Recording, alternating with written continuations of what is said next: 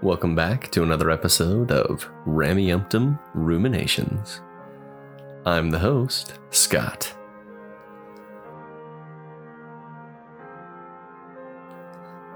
Today's episode is called Spiritual Bypassing and You.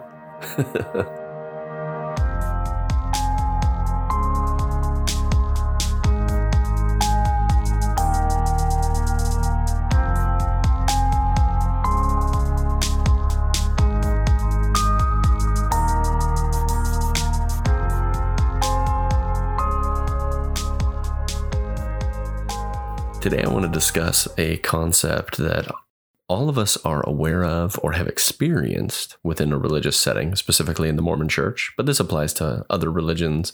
It also applies to emotions and relationships, and it's the concept of bypassing. When it's not in a religious setting, it's referred to as emotional bypassing. When it's in the context of religion, it's called spiritual bypassing. So I'm going to list a few examples of spiritual bypassing and emotional bypassing, and how this is the root of some of the unhealthy relationships and unhealthy emotional coping mechanisms that we develop in the Mormon church.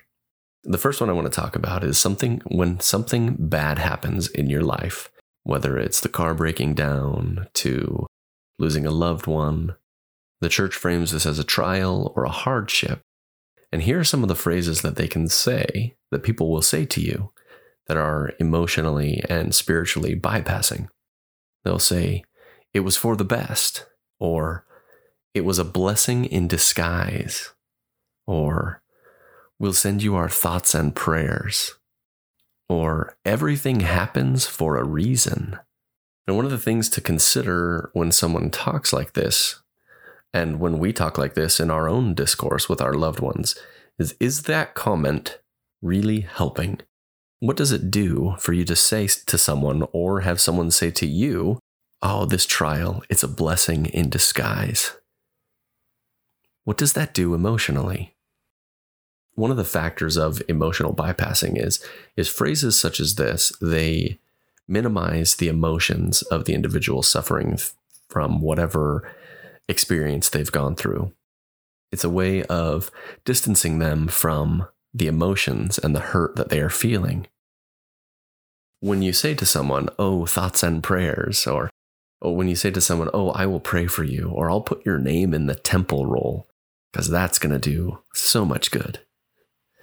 But it really doesn't. All that does is say, "I have nothing to say to you, but I'll pray for you." It denies the emotions of the person going through a hard time and forces them to distance themselves from their emotions. That isn't to say that it's not okay to think about someone or pray about someone if you believe in such things. But these practices and these phrases in regards to religion are often found in religions that propose a prosperity gospel, where there's an implicit understanding that worthiness will lead to happiness all the time. And so emotional bypassing is a natural extension of a prosperity gospel, because the things that emotional bypassing encourages, it encourages people to avoid feelings of anger, avoid feelings of sadness.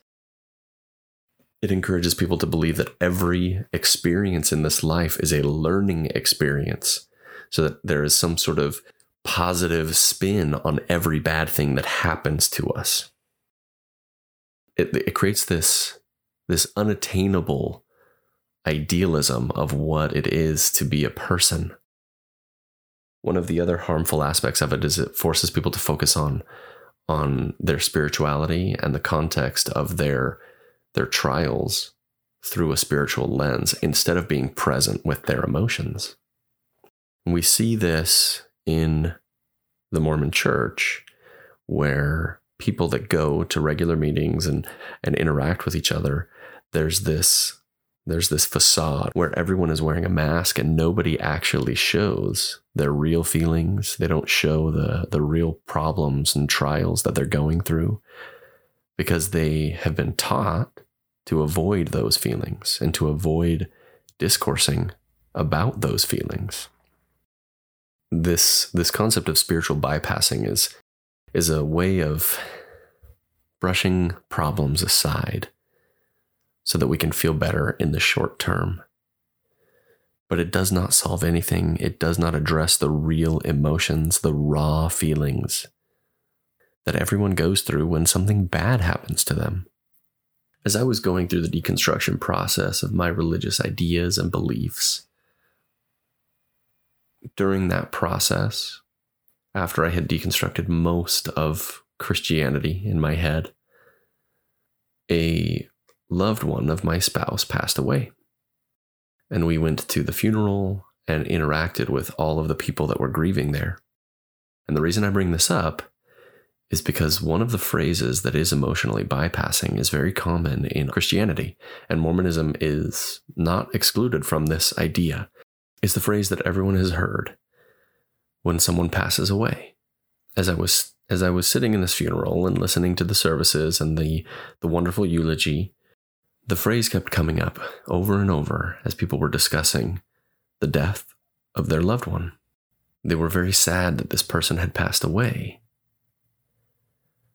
But they kept saying phrases like, "I know I'll see him again someday," or "He's in heaven now," or "They're in a better place," or "This was all part of God's plan." Now, I don't think there's inherently anything wrong with believing these things, but let's examine what's happening when someone talks like this. Let's say, for example, we all have lost someone in our lives.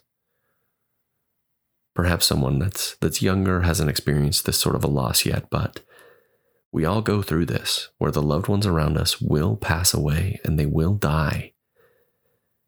And in this life, regardless if you believe in an afterlife or not, after this person passes away, you have to live the rest of your life without that person. And that is a hard emotion to deal with. But what good does it do to say, "Oh, you'll see them again someday"? "Oh, this loved one, they're in heaven now." There's nothing inherently wrong with saying these things, and they can be comforting for a time. But it inhibits the grieving process of the individual who now has to deal with the fact that they will never see their mother or father or spouse or child or brother or best friend ever again in this life. I think there's an interesting irony when these phrases come up within Mormonism, because we don't actually believe that. In the Mormon theology, after you die, you go to either spirit prison or spirit heaven, and they will live in this spirit prison or spirit heaven until the resurrection, after which point 1,000 years will pass and there will be a final judgment, and then they will either be allowed to enter heaven or not. And this concept of heaven, it's a little bit more complex in Mormonism as well, but for the purposes of this, I just want to say it's ironic that people say, "Oh, they're in heaven now, they're with God." But that's not actually what Mormons believe. I've just always found that phrase funny within the Mormon context of a funeral. Now, I want to share an example from a book that I love by Ernest Hemingway that's a really interesting example of emotional bypassing. Now, the book that I'm going to reference is called The Sun Also Rises. It was Hemingway's first novel, and it is a masterpiece of emotional trauma. Although when I read the book, I didn't actually enjoy reading it as much as I enjoyed thinking about it after I read it. I find some of my favorite books are that way, where the actual reading process is almost a slog because of the terrible decisions or realities that these people live through. But afterwards, in contemplating the choices the character makes or the phrases that they say, it offers valid insight into the world that we all live in. So some brief context for this, for those that have not read it. The Sun Also Rises follows a number of expatriates living in Europe after the Great War. It wasn't called World War I yet because Hemingway had written it in between World War I and World War II. So it's referred to at this time as the Great War. Before I read the quote, I'll introduce these two characters and a little bit of context about what's happening between them. The main character, his name is Jake, and during the Great War, he suffered an unmentioned accident that left him impotent. And this becomes a barrier to him having an emotional relationship with the woman that he loves, Ashley. Brett Ashley is the woman in the story that Jake is in love with. And throughout the story, they travel together and go and see bullfights throughout Spain. And he pines over her. And they are what you might call, they are very close, almost best friends. But they do not ever have a relationship, even though they both love each other. This injury that Jake has prevents them from getting together. But Jake still loves her, and he actually sets her up with someone in the story, trying to help her to be happy. But it ultimately doesn't work out because Ashley is a bit promiscuous, and throughout the story is shown to just be playful with the men that she engages with and ultimately leaves them all. So at the very end of this book, you have Jake and Ashley sitting in a cab together, and they're talking about a life that could have been. And here's what it says at the very end of The Sun Also Rises.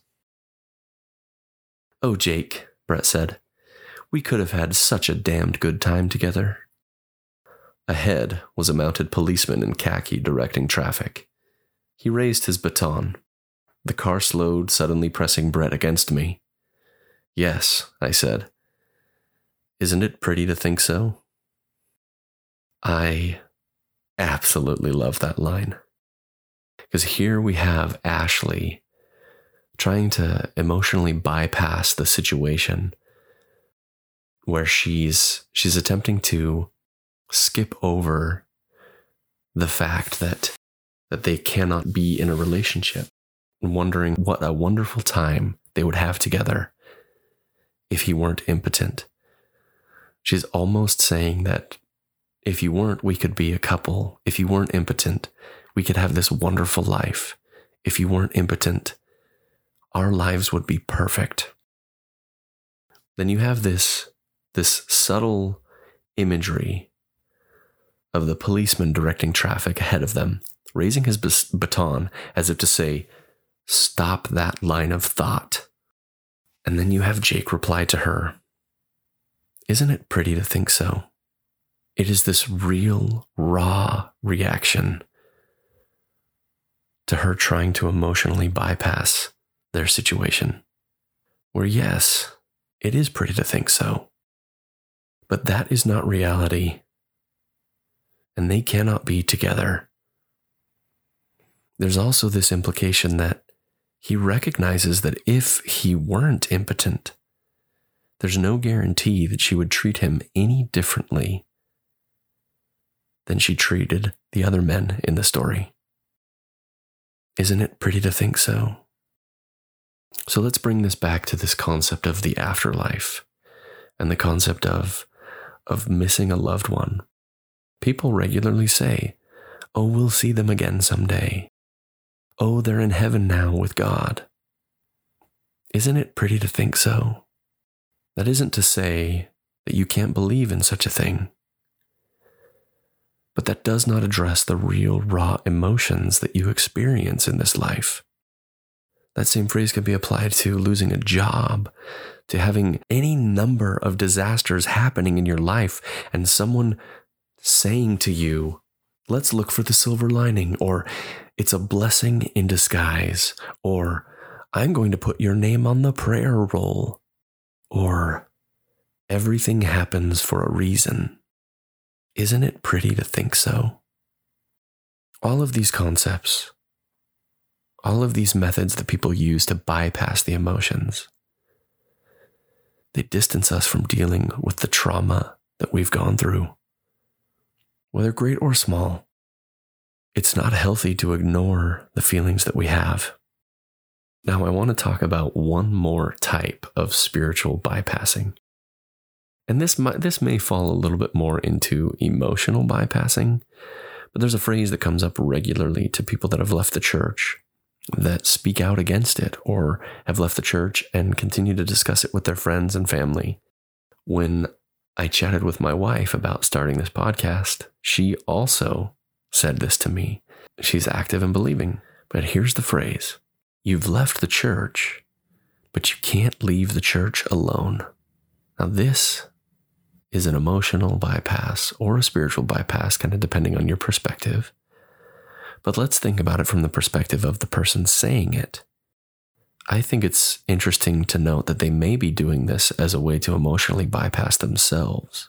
Instead of putting the culpability on the church for the things that people discuss and talk about, instead of putting the culpability on a leader that's made a mistake, they put it onto those that have left and say, you can't leave the church alone, instead of addressing the real problems.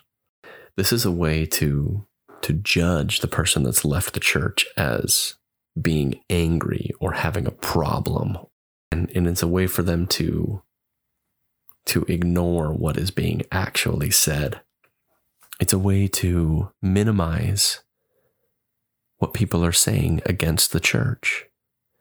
It's a thought-stopping technique. It acts as a way for the person who says it to disengage with what's being said and reframe it in a way where they no longer have to address the real criticisms of their belief system. I think it's a natural response to someone having a doubt and saying, oh, well, this doubt, it must come from somewhere, but I don't want to deal with that. And so I'm going to put it onto the person who's saying it instead of onto the person that they're criticizing. We've all heard the phrase, it's wrong to criticize the leaders of the church, even if the criticism is true, from Dallin H. Oaks. This concept is also spiritually bypassing. If you say that it's wrong to criticize someone, even if it's true, it means that anytime you have a negative emotion, you're not allowed to feel it. Anytime you disagree with a leader of the church, you're not allowed to engage with those thoughts. And anytime we push away our emotions and don't feel them and address them, that will cause problems for our mental health. And I want to discuss a possible way to respond to this sort of a comment, relating this idea back to Ernest Hemingway and back to Jake's response to Ashley. Isn't it pretty to think so? The way that I emotionally interpret this and the way that I emotionally react to it is, isn't it pretty to ignore the real criticisms? Isn't it pretty to ignore the valid criticism that I mentioned? And at its core, that's what the phrase does. When people say, oh, you're just criticizing the church, or oh, you've become an anti-Mormon, that's a way for them to disengage what's actually being said. It's a way for them to emotionally distance themselves from it and say, oh, this is an anti-Mormon thing, and I don't need to engage with it.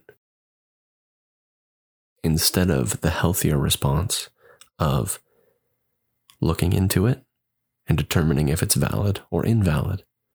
And I'm okay with that response. If someone looks into all of the issues, if someone looks into the historicity problems and comes out on the other side believing, that is okay.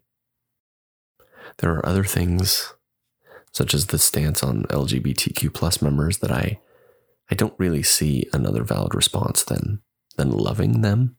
But for the most part, engaging with the hard things to view as a member of the church can be healthy and should be a way to either strengthen their testimony or see if their testimony is really based on anything that's valid. when members of the church say, oh, you just can't leave it alone, that's them shutting their minds off. That's them disengaging with the criticism. It's almost emotionally bypassing themselves.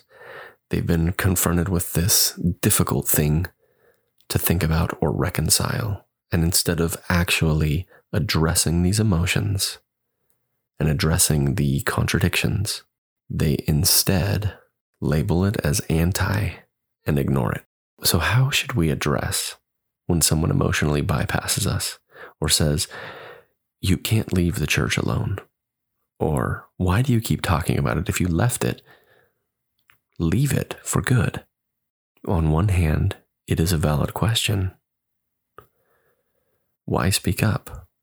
Why run a podcast like this where I talk about the church and I talk about theology and morality and relate it to Mormonism? Why do that at all if I don't believe anymore? Why stand up for the LGBTQ plus community and talk out against the church for their policies on such things? If I've left the organization, then my motive might be different than other people's, but I still love the Mormon church. It will always hold a special place in my heart. I had some wonderful experiences growing up and being a part of it. I met some wonderful people, many that are still lifelong friends of mine, and I anticipate continuing to be lifelong friends.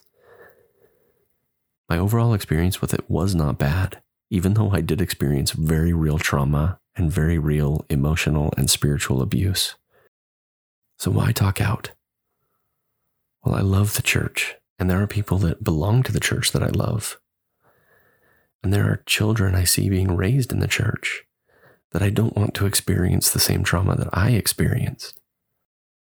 But I also, on an intellectual level, I love discussing philosophy and theology. And I love doing it with people that think differently than I do. I don't want it to be an echo chamber where I only discuss my ideas with people that agree with me every single time. How can I know when I'm wrong if I don't talk to someone who disagrees with me? How could I know if my logic is flawed if no one ever pushes back? How can I know the conclusions I make are right if I never discuss them with someone who concluded something different than I did? If I don't examine it from all angles? And this goes with every aspect of our lives. And I think the same thing is valid for members of the church. If they never listen to someone who disagrees with them, they can't truly know that they believe what they believe. And perhaps there's nothing wrong with believing in most everything in the church and disagreeing with a thing or two. But how will they know if some of their logic is flawed if they don't engage with someone who's willing to talk to them in an open and safe way? The whole reason that I'm creating this podcast is I want to create a safe space where the ideas that I present and the things that I discuss, they are done so in a manner that a believer and a non-believer can listen and engage and start a discussion. Now, emotional bypassing is something that happens both in religion and outside of religion. But in a religious setting, if we can remove this aspect of the theology and the everyday practices of the religion, how much healthier adults will the church produce? Saying that someone can't leave the church alone, or saying that they're not allowed to speak out against the harmful systems, is decidedly living in ignorance and willfully ignoring the views of other people. We have all been wrong about many things in our lives. And what is the only way where we learned that we were wrong? It's not by listening to people that agreed with us.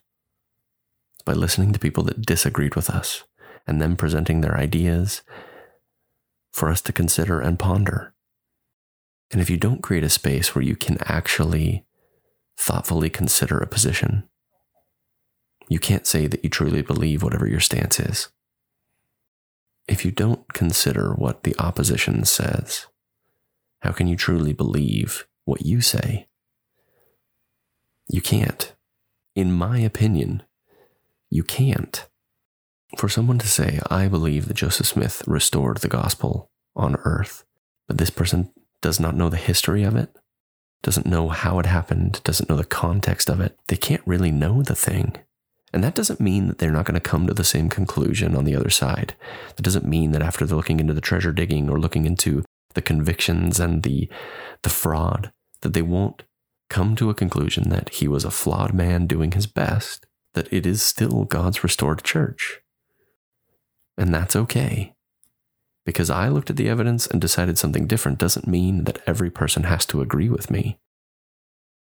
What it all breaks down to with this idea of not being allowed to discuss the church after you've left is an unwillingness to consider someone else's perspective. That's all it is. The person that says this is unwilling to grapple with the idea that someone has made a different conclusion than they have, and they do not want to engage with it. Now, many people will say, oh, it's because we evangelize against the church because we were taught to evangelize for the church. You know, if you love your neighbor, you'll speak out and preach the gospel of Christ. That's one of the core tenets of missionary work. And when people leave, they still have that drive to share the truth with other people. That's also a valid motivation. Wherever you land on the belief spectrum after doing research and learning about the history of the church is your choice. Perhaps the next time that someone engages with us in this emotional bypassing or spiritual bypassing, we'll see through it for what it is. Perhaps take comfort in the idea of a purpose behind everything, if you are a faithful person. Perhaps take comfort in the idea that there might be an afterlife, and you might see this person again. But I want to discourage people from disengaging with their emotions. Feel your emotions. Feel the sadness, the anger, the frustration. On the believing spectrum, feel the hurt of a loved one leaving the church. That is painful and valid. On the other side of the spectrum, the pain of loved ones misunderstanding you is also valid. I know that my family and loved ones grieved and are still grieving the fact that I left the church. These very raw emotions should bind us together, but instead, oftentimes we use these platitudes and we push our emotions aside and we don't engage with them. Instead of focusing on the fact that we love this person that left or stayed, we focus on the fact that they're different than us. The last thing I want to talk about is a Buddhist concept that I think fits right into this. In the Four Noble Truths, the Buddha talks about, in the second truth, he's trying to determine what the cause of suffering is. He describes the cause of suffering as wanting the world to be different than it is. Now, there's a lot of ways we can interpret this and discuss this, and honestly, this one phrase could be countless podcast episodes dissecting all of the meaning in that simple phrase. Suffering comes from wanting the world to be different than it is. My loved ones that are sad that I left the church are suffering because they want the world to be different than it is. They're suffering because they want the world to go back to how it was, where I was still a member. They're suffering because I am not who they want me to be. And on the other side of the spectrum, for me, when I first made this transition, I wanted my wife to follow me down this pathway, but she didn't. And it caused me suffering that she did not listen to me. But this idea gave me the opportunity to learn about real love. And what I mean by that is loving a person for who they are without expectations. Loving my wife without the expectation that she will follow me down this path of religious deconstruction. And on the flip side, she had to learn to love me without the expectation that I would be a member of the church.